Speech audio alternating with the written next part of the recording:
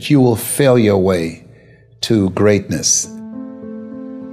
Most people allow their fear of failure to outweigh their desire to succeed. When you're willing to fail again and again and again, when you make up your mind to become unstoppable, when you make up your mind to become a no matter what person, then that will then give birth to a part of yourself that you don't know right now.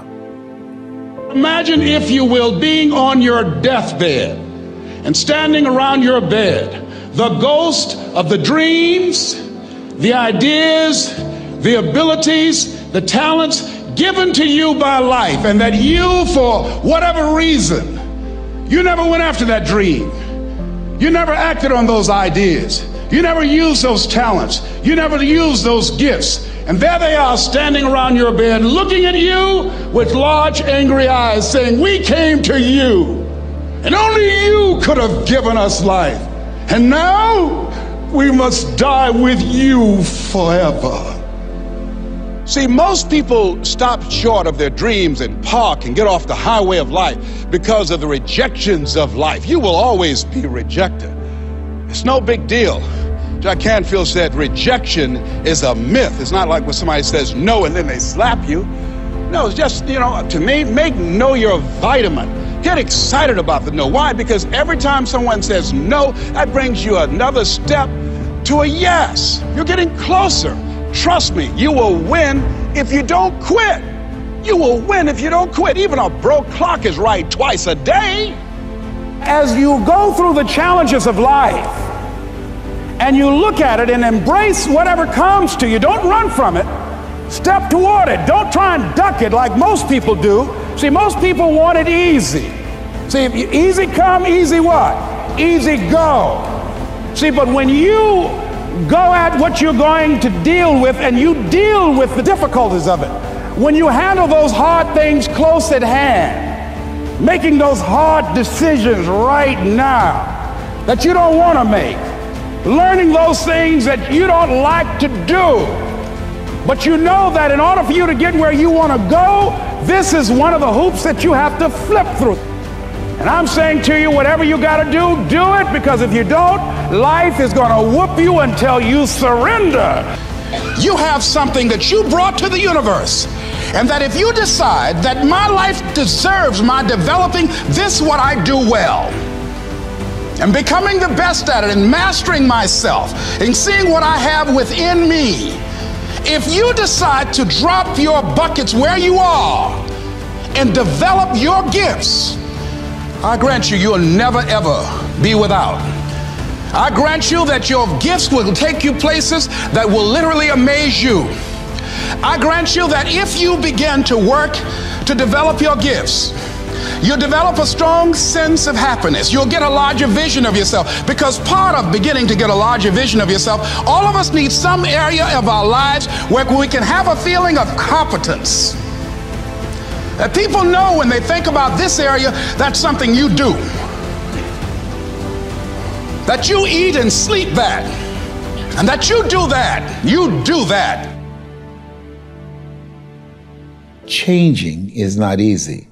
That changing your life, changing habits, reinventing yourself, picking yourself up after life has knocked you flat on your back. I've got to say, when life knocked you down, try and land on your back, because if you could look up, you could get up. Well, that sounds cute, but that's not easy. When I was diagnosed with prostate cancer 17 years ago, that first time that happened, I said, hey, I can handle this. Then when it came back a year later, last year, 17 years later, and this time it metastasized to 7 areas of my body and ate 40% of my T1 vertebrae. Now the stakes are higher. Is this life saying, okay, Mr. Motivator, you beat cancer the first time. What you gonna do now? I started laughing. When the doctor told me, he said, why are you laughing? Are you in denial? I said, no. I said, I feel like Mother Teresa. He said, what do you mean? She said, Lord, I know you know how much I can bear. I just wish you to have so much confidence in me. I said, the stakes are higher. So I've got to dig in and got to fight more, because at the end of the day, life is a fight for territory.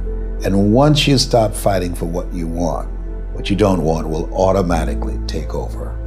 And so it's a fight, it's a challenge in life every day. And what we have to do is embrace it. What we have to do is see it as a project to be worked on. In life, you will always be faced with a series of God-ordained opportunities, brilliantly disguised as problems and challenges.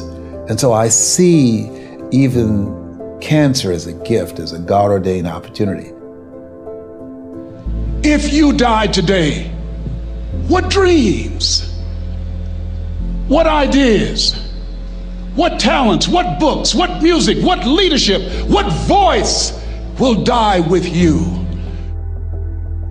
There are a lot of people who are biting their fingers in fear that they might lose their jobs. But there are few people who have decided within themselves, I'm going to make it. Some people aren't waiting to be cut. Some people are moving on their own because they feel within themselves, I've got what it takes to make it. They're not afraid about tomorrow because of how they see themselves, because of what they feel that they deserve, because of what they feel that they can create for themselves. Because these people have decided, as they look at the future, as they look at themselves, there's a way. Where there's a will, there's a way for me to begin to create a way out of no way.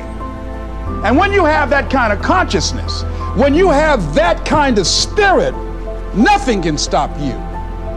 Nothing.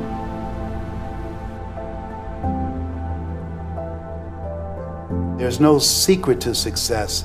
There's a system to success. And no matter what organization you become a part of, the system works if you work it. If you don't work it, it won't work.